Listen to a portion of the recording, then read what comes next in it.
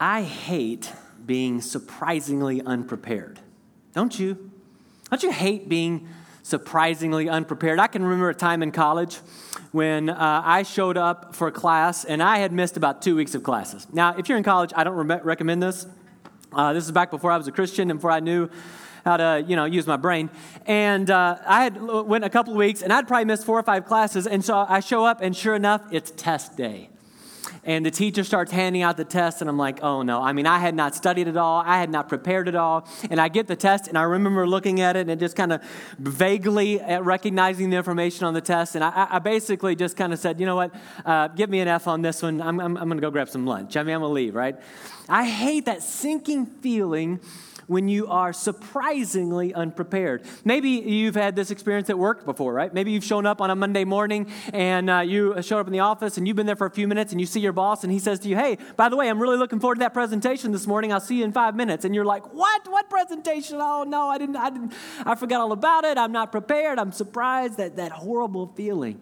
Some of us, probably all of us, have experienced a time when a family member or a close friend has kind of sent a text or sent a phone call, or maybe they just show up at your door and knock and they come unexpected and they drop in and you're like, oh no, the house is a mess, and like you're still in your PJs. And you're just surprisingly unprepared for that moment. I'm concerned that there are a lot of Christians who are going to be surprisingly unprepared for the moment they stand before Jesus. And really that's the motivation. One of the motivations behind the series that we're in. We're in a series called Profile. Today is week 2, and my name is Kevin Russell, and I'm the groups and disciple-making pastor here at Genesis Church. And if I had one message to give, for the rest of my life, it might be this message. I'm passionate about this message, and I'm convinced that the church, not only in America, but our church, you and I, you and myself, need to hear this message. If we begin with the end in mind, if we begin with the end that one day we're all going to stand before Jesus, if we begin with that moment in mind, what kind of lives should we be living today? What should we give our attention to? What kind of disciples should we be? What kind of disciple did Jesus have in mind when he said to go make them in Matthew chapter 28? And there's any number of passages and ways to answer this question at Genesis Church. We're turning to John chapter 15 and specifically verse 8. Let's look at this passage together. I'd love for us to read this together out loud. If you would, join me. Let's read this together out loud. This is to my Father's glory, that you bear much fruit, showing yourselves to be my disciples. In this one statement, Jesus uses 3 phrases. And we believe that these 3 phrases also give us insight into 3 essential qualities of a growing and a mature disciple. The word profile can be defined as an outline view of someone or a brief description. And so we've come up with an outline or a profile, if you will, of a mature disciple. And this is it. We want to be disciples. We want to make disciples who follow Jesus, who seek to glorify God, and who grow in some fundamental areas, 4 fundamental areas described by the 4 I words there: identity, intimacy, integrity, and influence. We want to see our church family be this kind of disciple and make this kind of disciple. We think that this outline can be a really helpful tool for us as a church. We think it can be a roadmap of sorts, a blueprint, if you will. We think this could be a dashboard, an evaluation tool. This outline, this profile could be a growth plan or a prayer guide. You could pray these qualities for yourself and for others. I think this profile could be a parenting guide. If you've ever wondered what you're supposed to be teaching your children, what are the basics, what are the essentials, what are the things you don't want to miss when it comes to the Christian faith, I think this is it. These qualities would build a strong foundation in a child's life. And as leaders of this church, we think this profile will help us as individuals, as families, as a church, stay focused on the few essential qualities that not only make up a mature disciple, but that will help us prepare for the day when we face Jesus. And today, we're going to look at the first quality, following Jesus. Last week, we introduced the series. Today, we're going to look at following Jesus. Next week, our senior pastor, Paul, is going to talk on glorifying Jesus, seeking to glorify God. And then in the remaining weeks that we have, we're going to spend 4 weeks working through identity, intimacy, integrity, and influence. Now, you would think following Jesus is a given. You'd think, okay, yeah, right. I mean, we're Christians, we follow Jesus. That's pretty obvious. But unfortunately, I haven't found that to be true. Especially in the American church, it's not a given. The truth is, Christianity is often defined as attending church and being a good person. That's what most people think of when they think about the Christian faith. And often our views of Jesus are really distorted. I mean, we have some really distorted views of who Jesus is and what it means to follow him. Here's some good pictures. Some of us see this is Jesus, right? Some of us are following this Jesus. We think, hey, Jesus is my homeboy, and he's my buddy, he's my friend. And so, he and I just kind of hang out like homeboys do. I think that's so offensive. This is a compass. We see Jesus as our compass. He's our personal compass. We just kind of use him as this thing where we say, hey, give me some direction in life, and then I'm just going to sit you back down. And I'll pick you back up when I need some direction. But really, he's just a compass in our life. Other times we see Jesus like this. What's that? Rabbit's foot. You might have these anymore. Do we even have these anymore? I think these are out of style. I don't know that anybody can get one of those. I mean, like other than your backyard. We think he's a good luck charm. Some of us, we think Jesus is just this. He's a ticket. He's a ticket into heaven. And so we accept Jesus and we believe Jesus and we kind of say a prayer and we get baptized at some point in our life and we say, okay, I got a ticket to heaven and I got my ticket to heaven and I'm going to put it in my pocket. I'm just going to live my life the way I want. And then the day I stand before Jesus, I'll just kind of pull that ticket out of my pocket and go, hey, by the way, I got that ticket.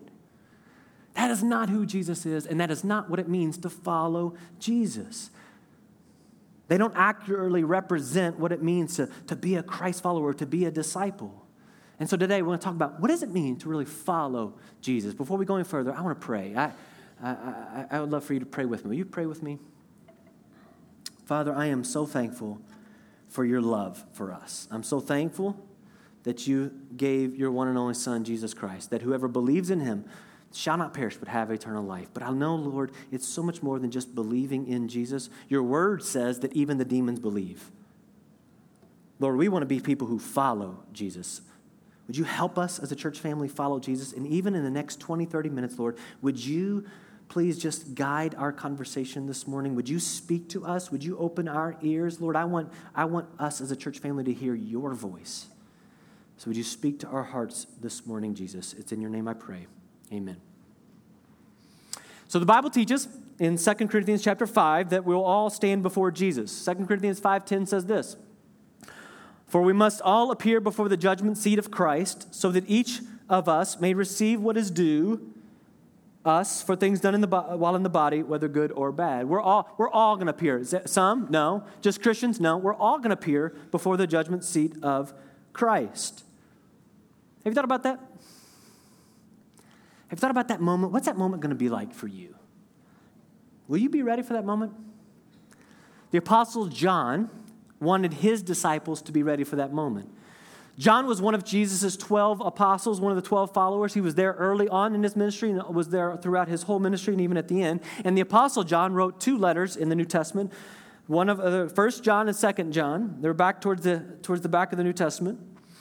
And in it, in 1 John chapter 2, John spoke to his disciples about the moment when they stand before Jesus. He wanted them to be ready. I want you to look at this verse, 1 John 2:28.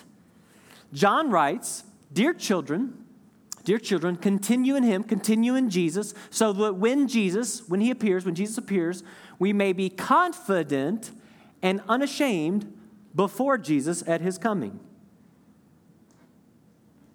And the implications of this passage are significant for you and me. When we stand before Jesus, we're going to have a certain type of experience. Now, let me be clear here. For those who stand before Jesus who are not Christians, who've never put their faith and trust in Christ, who while here on earth never, as Romans 10 says, never believed in their heart and confessed Jesus as Lord, who never entered into that eternal relationship with Jesus, for those people, they won't spend eternity with Jesus. They're going to go to what the Bible talks about is hell.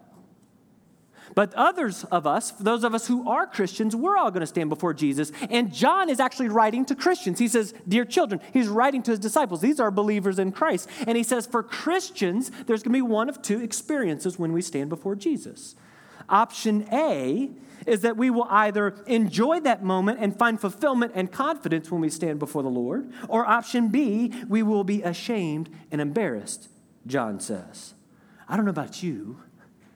I prefer option A. Now, let me be clear about something. John is not talking about shame, standing before Jesus with shame from not being a good enough person. This is not a works-based passage John's talking about. He's not talking about earning God's love or earning Jesus' approval. What he's talking about is a relational embarrassment. I'm going to show you why in just a minute. He's talking about being relationally unprepared. I want you to imagine a couple who's been married for 40 or 50 years. Some of you are familiar with this story. They've been married for 40 or 50 years, and at the end of their marriage, at the end of their life, one spouse looks the other in the eye, and they come to the sobering reality that they spent 40 or 50 years of their life never really developing a close relationship with this spouse.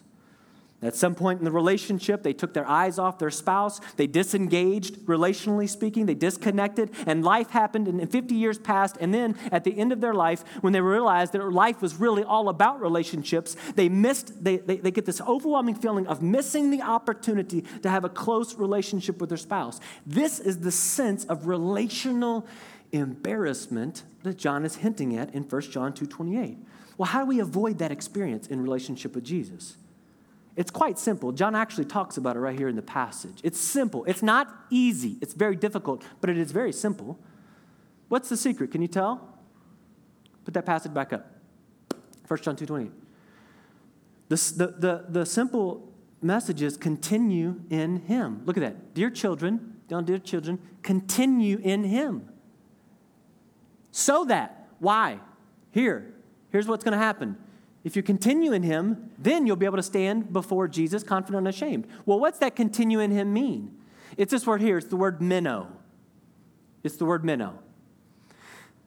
Meno is the Greek word that means to abide or to remain or to stay or to continue to or to do not depart from. And so John is saying that if we abide in Jesus or if we stay with Jesus, if we continue in Jesus, then we'll be confident and ashamed when we stand before him. John doesn't want his disciples to get in front of Jesus and realize this: I didn't pay attention to you, Jesus.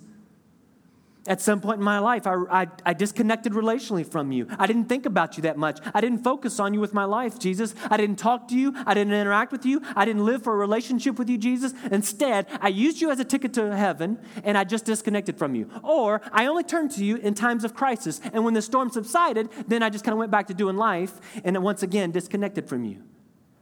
And John's saying, I don't want you to have that feeling. I don't want you to have that experience when you stand before Jesus, and I don't want you to either. I would summarize John's message, I'm going to put it in my own words, 1 John 2:28, like this. John says this: stay relationally connected to Jesus here on earth. And if you do, you'll be relationally ready before Jesus there in heaven. And here's what I think is so neat. I think it's so fascinating. Is why do you think John gave his disciples this message? Why did he give his followers this message? Obviously, he cares about them. He calls them his children. They were not his biological children. He calls them dear children because that's what being a disciple maker is all about. It's about becoming a spiritual parent to people. And like any good parent, John wants his children in the faith, his disciples, to be ready to face Jesus. But where did that message come from? Where did John get that message? It's the same message that Jesus gave John and the 12 on the night he was arrested back in John 15. Look at this. Look in John chapter 15. Let me give you a little setup. This is the last teaching lesson Jesus gives his disciples, okay? It's the last message he has for them before his death. And the message is simply this. It's meno. Meno is at the heart of Jesus' message here in John chapter 15. And as we said, the word meno can be translated remain. And so as I read this text, as I read John 15, 1 through 8, I want us to count together out loud how many times I use the word remain. So here's what we're going to do. I'm going to read through it. Every time I say the word remain, I want you to count out loud one. All right, let's practice just with one. Ready? Say one real loud. All right, here we go. Ready? I am the true vine and my Father is the gardener, Jesus says. He cuts off every branch in me that bears no fruit, while every branch that does bear fruit, he prunes so that it will be even more fruitful. You are already clean because of the word I have spoken to you. Remain in me. There we go. As I also remain in you. No branch can bear fruit by itself. It must remain in the vine. Neither can you bear fruit unless you remain in me, and I am the vine. You are the branches. If you remain in me and I in you, you will bear much fruit, but apart from me, you can do nothing. If you do not remain in me, you are like a branch that is thrown away and withers, and such branches are picked up and thrown in the fire and burned. If you remain in me and my words remain in you, ask whatever you wish and it will be done for you. This is to my Father's glory that you bear much fruit, showing yourselves to be my disciples. How many times does Jesus use the word remain? 8 times. What do you think his message was? Remain. Listen, you got to catch this. Jesus is with his disciples. He's been with most of them for almost 2 years. And here they are on the last night. They just had the Last Supper, and Judas has left, and the tension is thick. You can cut it with a knife. And they're fearful, and they're confused, and they've been listening to Jesus talk about this whole crucifixion, and I got to go to Jerusalem, and I got to die on the cross, and they know all of the religious leaders are out to get Jesus. The text has already said they've tried to kill Jesus already. They've tried to get to him. They know they're going up to this garden, and they know tonight is something's going to happen. And in just a few hours, soldiers are going to show up, and they're going to carry Jesus off, and they're going to try him and crucify him. This is their Jesus they've given their life to. And so they're intensely overwhelmed with emotion. And there's this storm brewing around them. And they're going to one day stand before Jesus again. They'll one day be with him in heaven. But Jesus says, listen, in the gap, when I leave, and before you see me again, I have one message for you. Remain in me. Stay connected to me. Stay relationally connected to me. Focus on me. Don't take your eyes off me. Fix your eyes on me. Fix your heart on me. Get consumed with me. Study me. Follow me. Meditate on me. Learn of me. Do what I told you to do. Walk as I walk. This is Jesus' message. Meno, remain in me. Stay connected to me. Now, why was this so important to Jesus? Why? What's the significance of it? What's the weight of it? I want you to look at verse 5, John 15:5. He says right in the middle. He says, I am the vine and you are the branches. If you remain in me and I in you, you will bear much fruit. But apart from me, you can do nothing. This blows my mind. If you had to choose which word you think is most important in that passage, which word would you choose? Would you look at the verse? Look at the verse, okay? In this particular sentence, if you had to pick one word that you think is the most important word in those 2 sentences, what would you choose? You don't have to tell me out loud. You got your word? I'm going to tell you what I think is the most important word. I could be wrong. We'll ask Jesus one day. I think the most important word in that passage is the word if. If. Look at that. Jesus says, if you remain in me. Notice that Jesus gives 2 promises that are directly tied and directly linked to the word if. Promise number 1 is this: if we remain in Jesus and stay relationally connected to him, we will bear much fruit. That's incredible. That's an incredible promise from the words and the mouth of Jesus. The one who produces the fruit in us, Jesus, the vine, the source of life, says if we remain in him and he in us, we will produce much fruit. That's something to get excited about. That's something to believe. That's something to have faith is true. But there's a second promise directly tied to that word if, and that's this. If we don't remain in Jesus, if we don't stay relationally connected to him, we will produce what? Nothing. 2 powerful promises that you and I, as Christ followers, must understand. That if we stay relationally connected to Jesus, we're going to bear much fruit. And John 15:8 says that much fruit will bring our Father glory. But if we don't remain in Jesus, we will produce no fruit. And I think is what John is speaking to in 1 John 2:28. We'll stand before Jesus ashamed and relationally embarrassed because we didn't stay relationally connected to Jesus. Apart from staying relationally connected to him, we will not produce much fruit. If is the most important word because it implies that you and I have a choice. We have a decision to make every single day. Will we stay relationally connected to Jesus? Let's go back to 1 John 2:28 again. But this time I want you to read it in the Message translation. And now, dear children, John's writing, stay with Christ, live deeply in Christ. That's the minnow. Stay with Christ. Live deeply in Christ. Stay focused on Christ. Don't take your eyes off Jesus. Stay relationally connected to Jesus. Be consumed with Jesus. Make your life all about Jesus. Then you'll be ready for him. You'll be relationally ready for Jesus when he appears, ready to relationally receive him with joy and with confidence, with open arms, with no cause for red-faced guilt or lame excuses when he arrives. So let me once again summarize. I think that John is telling his disciples in verse 2:28, and I think Jesus is telling his disciples in John 15:5, and I think the message for you and I this morning, I think the Lord is telling us today that if we stay relationally connected to Jesus here, we're going to be we'll be relationally ready to face him there. Now all that leads to the question, okay, well, how? That's great. All right, you've got my attention, Kevin. I'm on board. You want me to stay relationally connected to Jesus? You want me to fix my eyes on Jesus? You want me to follow Jesus? Okay, how? Jesus gives us great insight in John chapter 10.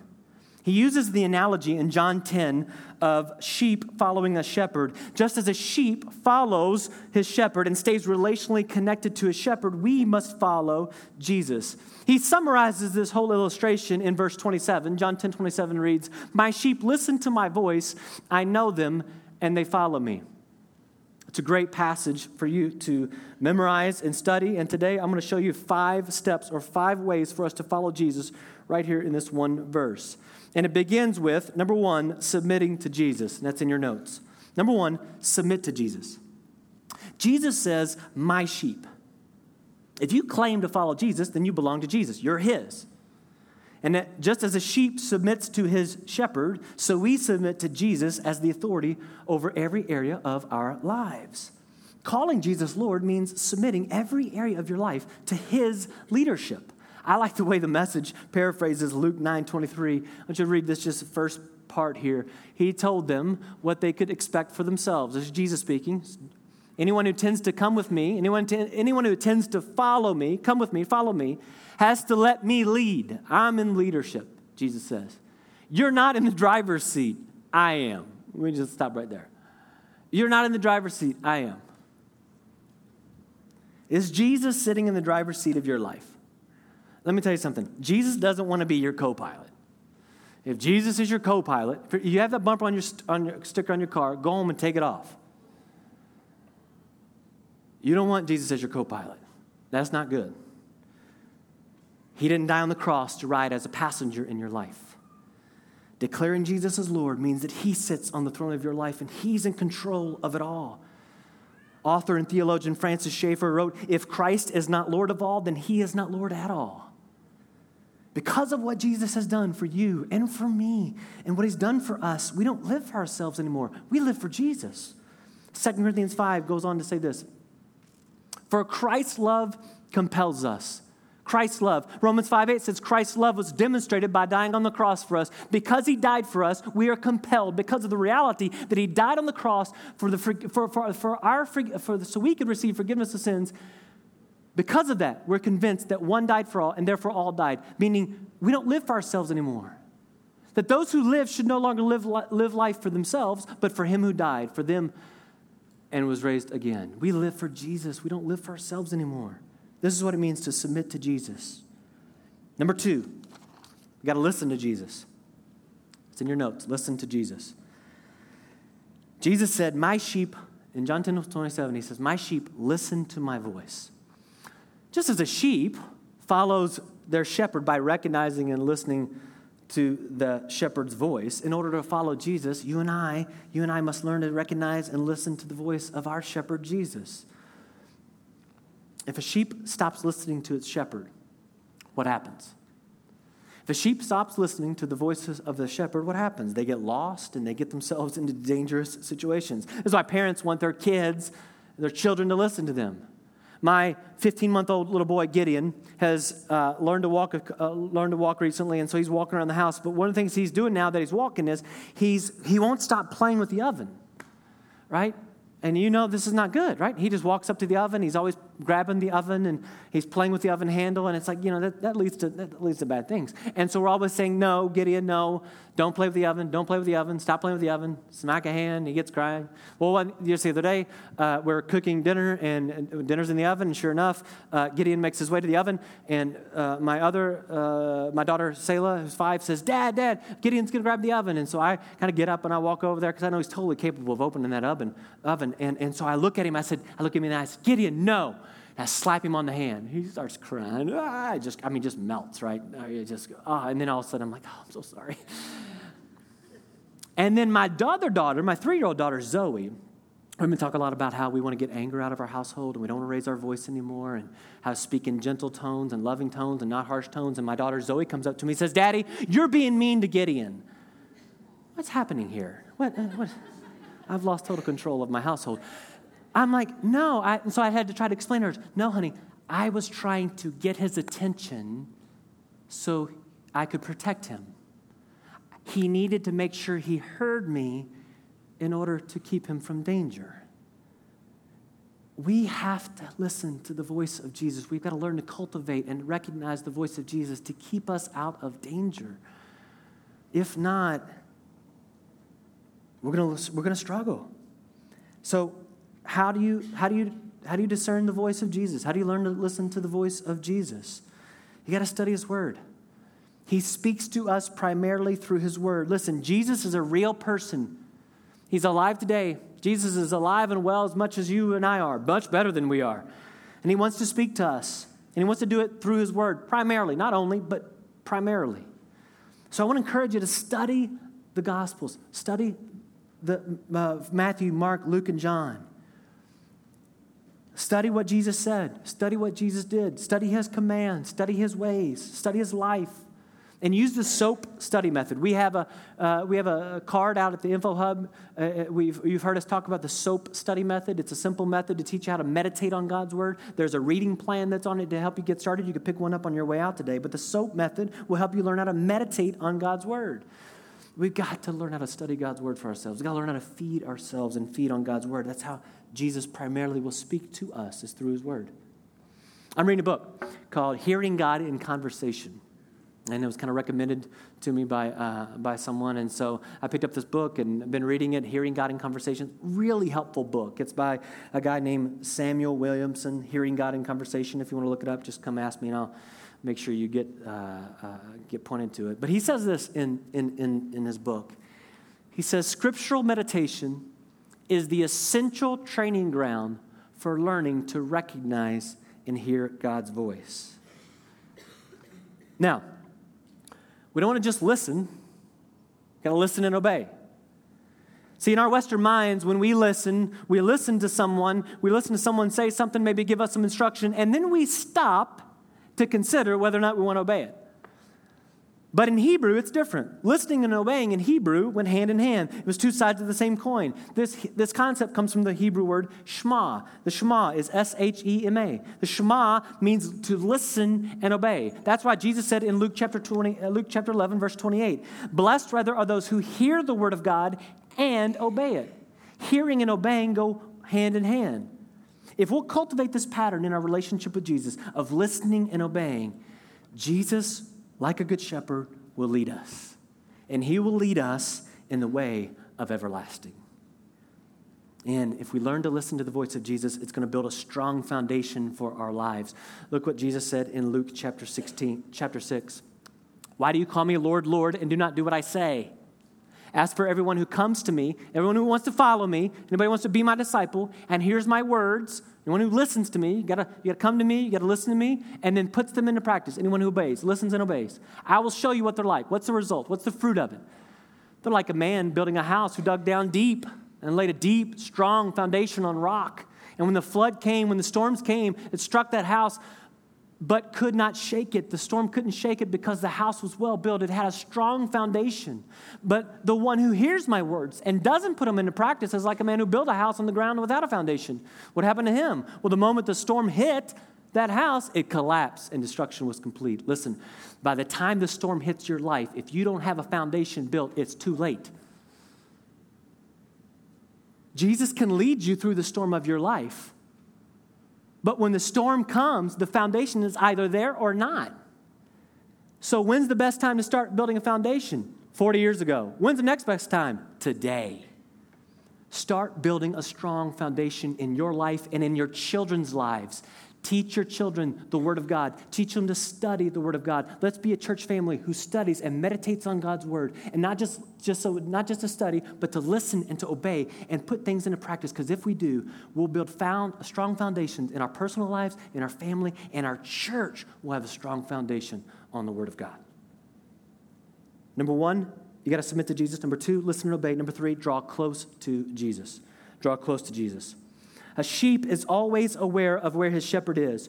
Drawing close to Jesus is all about sharing life with him and looking and listening for Jesus in every day, throughout our day, in each conversation, in each interaction, in the circumstances of our lives. A shepherd would be intimately acquainted with his sheep. Jesus wants to be intimately acquainted with you and me. You've heard me say this probably multiple times if you've heard me preach. The word for know here in John 10:27, my sheep know me and I know my sheep. It's the word gnosko, and it's a knowledge that's grounded in personal experience. It means to be intimately acquainted with. It means that Jesus wants to have a personal, close, intimate relationship with us. He wants to share life with us. And in Matthew 28, Jesus said he'll be with us always. That's Emmanuel, God with us. Jesus says, I am with you.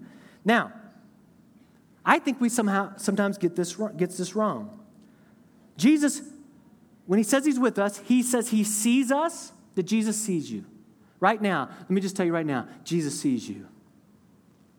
And he understands what you're going through. And he cares deeply about you. And he wants to help you. And he wants to help us in every situation, in every circumstance, in every relationship. But if you're anything like me, and I'm going to invite my friend Matt up to the stage. If you're anything like me, when you hear the phrase, Jesus is going to be with you, I think we kind of misunderstand this. So I'm going to be Jesus, and Matt's going to be Matt. Let's just leave it at that. I was thinking about asking Matt to be Jesus, but I know Matt, and I'm like, I don't think I want him to be Jesus. Sorry, just kidding. You ask for a volunteer, and you throw him under the bus. That's what you do. I think when we hear Jesus say, I'm with you, here's what we say. Here's what we think. Matt is living his day, and I am Jesus and with him. And as he goes about his day, he hears me saying to him, I've got your back. I'm behind you all the way. But a rabbi would never follow a disciple. Disciples follow the rabbi. And so what's more accurate picture of Jesus saying, I'll be with you always is this. As Matt goes throughout his day, and he walks throughout the circumstances and the storms and the seasons of his life and the interactions with his wife and his children and his family and his workplace and his neighborhood, as he walks throughout his day, when Jesus says, I'm with you always, Jesus is saying, I will lead you. I will lead you into every circumstance and every situation, but you have to open your eyes and look for me. I'm already there. Open your eyes and look for me. Thank you, Matt. Let's give Matt a round of applause. I love that. I threw you under the bus. Jesus isn't, when he says he's with us, he's not saying, I got your back, I'm behind you all the way. That's not what Jesus is saying. He's saying, open your eyes and look for me. I'm already there. Follow me into every conversation, into every circumstance. Can you imagine living like that? I want to live like that. I want us to be a church family that lives like that. I want my children to live like that. Going through your day, following Jesus in every conversation. And one of the practical and simple ways to do this is just simply through prayer. When you get out of the car and you're walking into the restaurant to meet a friend for lunch, whisper a prayer and say, Jesus, give me eyes to see you and ears to hear you. If I'm going to go into the workplace, say, Jesus, give me eyes to see you and ears to hear you. I'm going to follow you today. I'm going to follow you in this interaction. Jesus, give me eyes to see you and ears to hear you. I want to follow you. Number 4, we got to pattern our life after Jesus. If we're going to follow Jesus, we must pattern our life after him. In John 10:27, Jesus said, my sheep listen to my voice and they follow me. I know them and they follow me. That word follow, the Greek word is akaletheo. Everybody say that with me. I'm just kidding. Akaletheo. It means to line up behind. Line up behind. You line up behind Jesus. To learn of or to accompany or to join. A disciple would line up his life behind the rabbi's life, and they would pattern their life after his. And so a mature disciple follows Jesus and patterns his or her life after him. How many of you all like Pinterest? Anybody like Pinterest? Any ladies like Pinterest? Okay. Guys, put your hands down. That's not cool. No, I'm just kidding. It's okay. Okay, so my wife likes Pinterest, and my wife likes to get on Pinterest for a couple different reasons. First, she likes to get on there for recipes. My wife's a great cook, and she's always finding good recipes on there, and she'll pull a recipe off. But she also she likes to sew a little bit. So my wife's a pretty good, is the word seamstress? I don't know. She likes to sew a little bit. And so she'll, from time to time, get on there, and she'll download a pattern. Anybody do this? Any ladies do this? So you download a pattern, you got to get a pattern, you follow a pattern to sew. And so from time to time, she'll ask me to print these off and bring these home and say, hey, will you print that off? And so I'll bring home this pattern and be like all these pages together, and then she'll lay them out on the table at home. And she'll have to study the pattern. And she'll study it, and she'll study it, and she'll study it. And she'll study the pattern over and over and over again. Because she's experienced when she doesn't follow the pattern, she has to start over and rip out the seams and go. So she studies the pattern very closely so that she can follow the pattern and get it right. In Matthew, Mark, Luke, and John, and throughout the rest of the New Testament, Jesus gives us a pattern for how to live life. He gives us a pattern for how to pray. He gives us a pattern for how to obey. He gives us a pattern for how to study God's word. He gives us a pattern how to love and serve others. He gives us a pattern of making disciples like he did. Let's make it our goal, make it your goal, to pattern your life after your rabbi, Jesus. Okay, number 5 is follow in faith. So number 1, you got to submit to Jesus. Number 2, listen and obey him.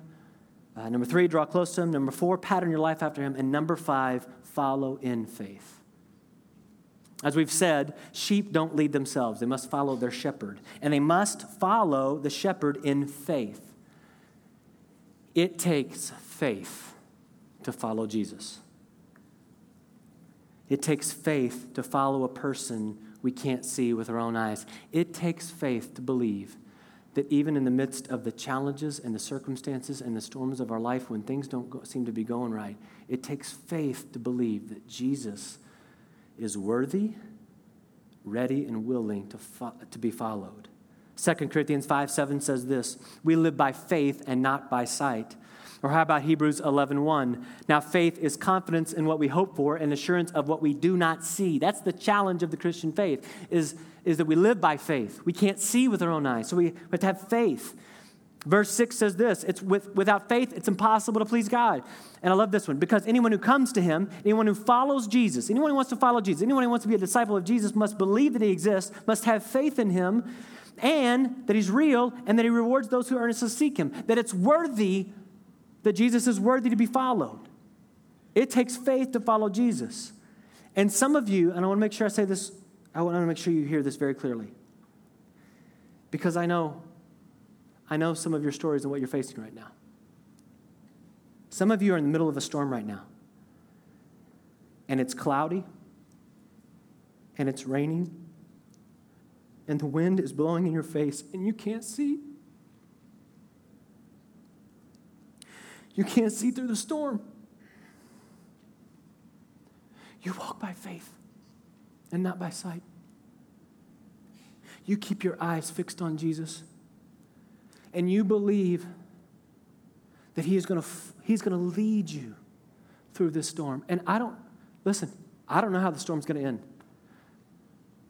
I'm not going to lie to you and tell you the storm's going to end well. And it's going to end the way you want. But I'm going to tell you that He's worthy to be followed.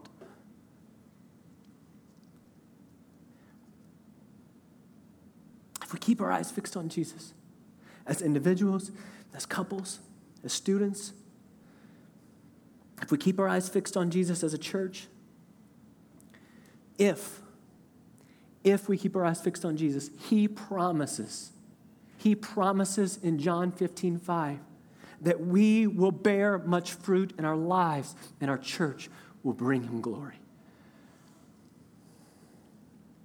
That's what this series is all about.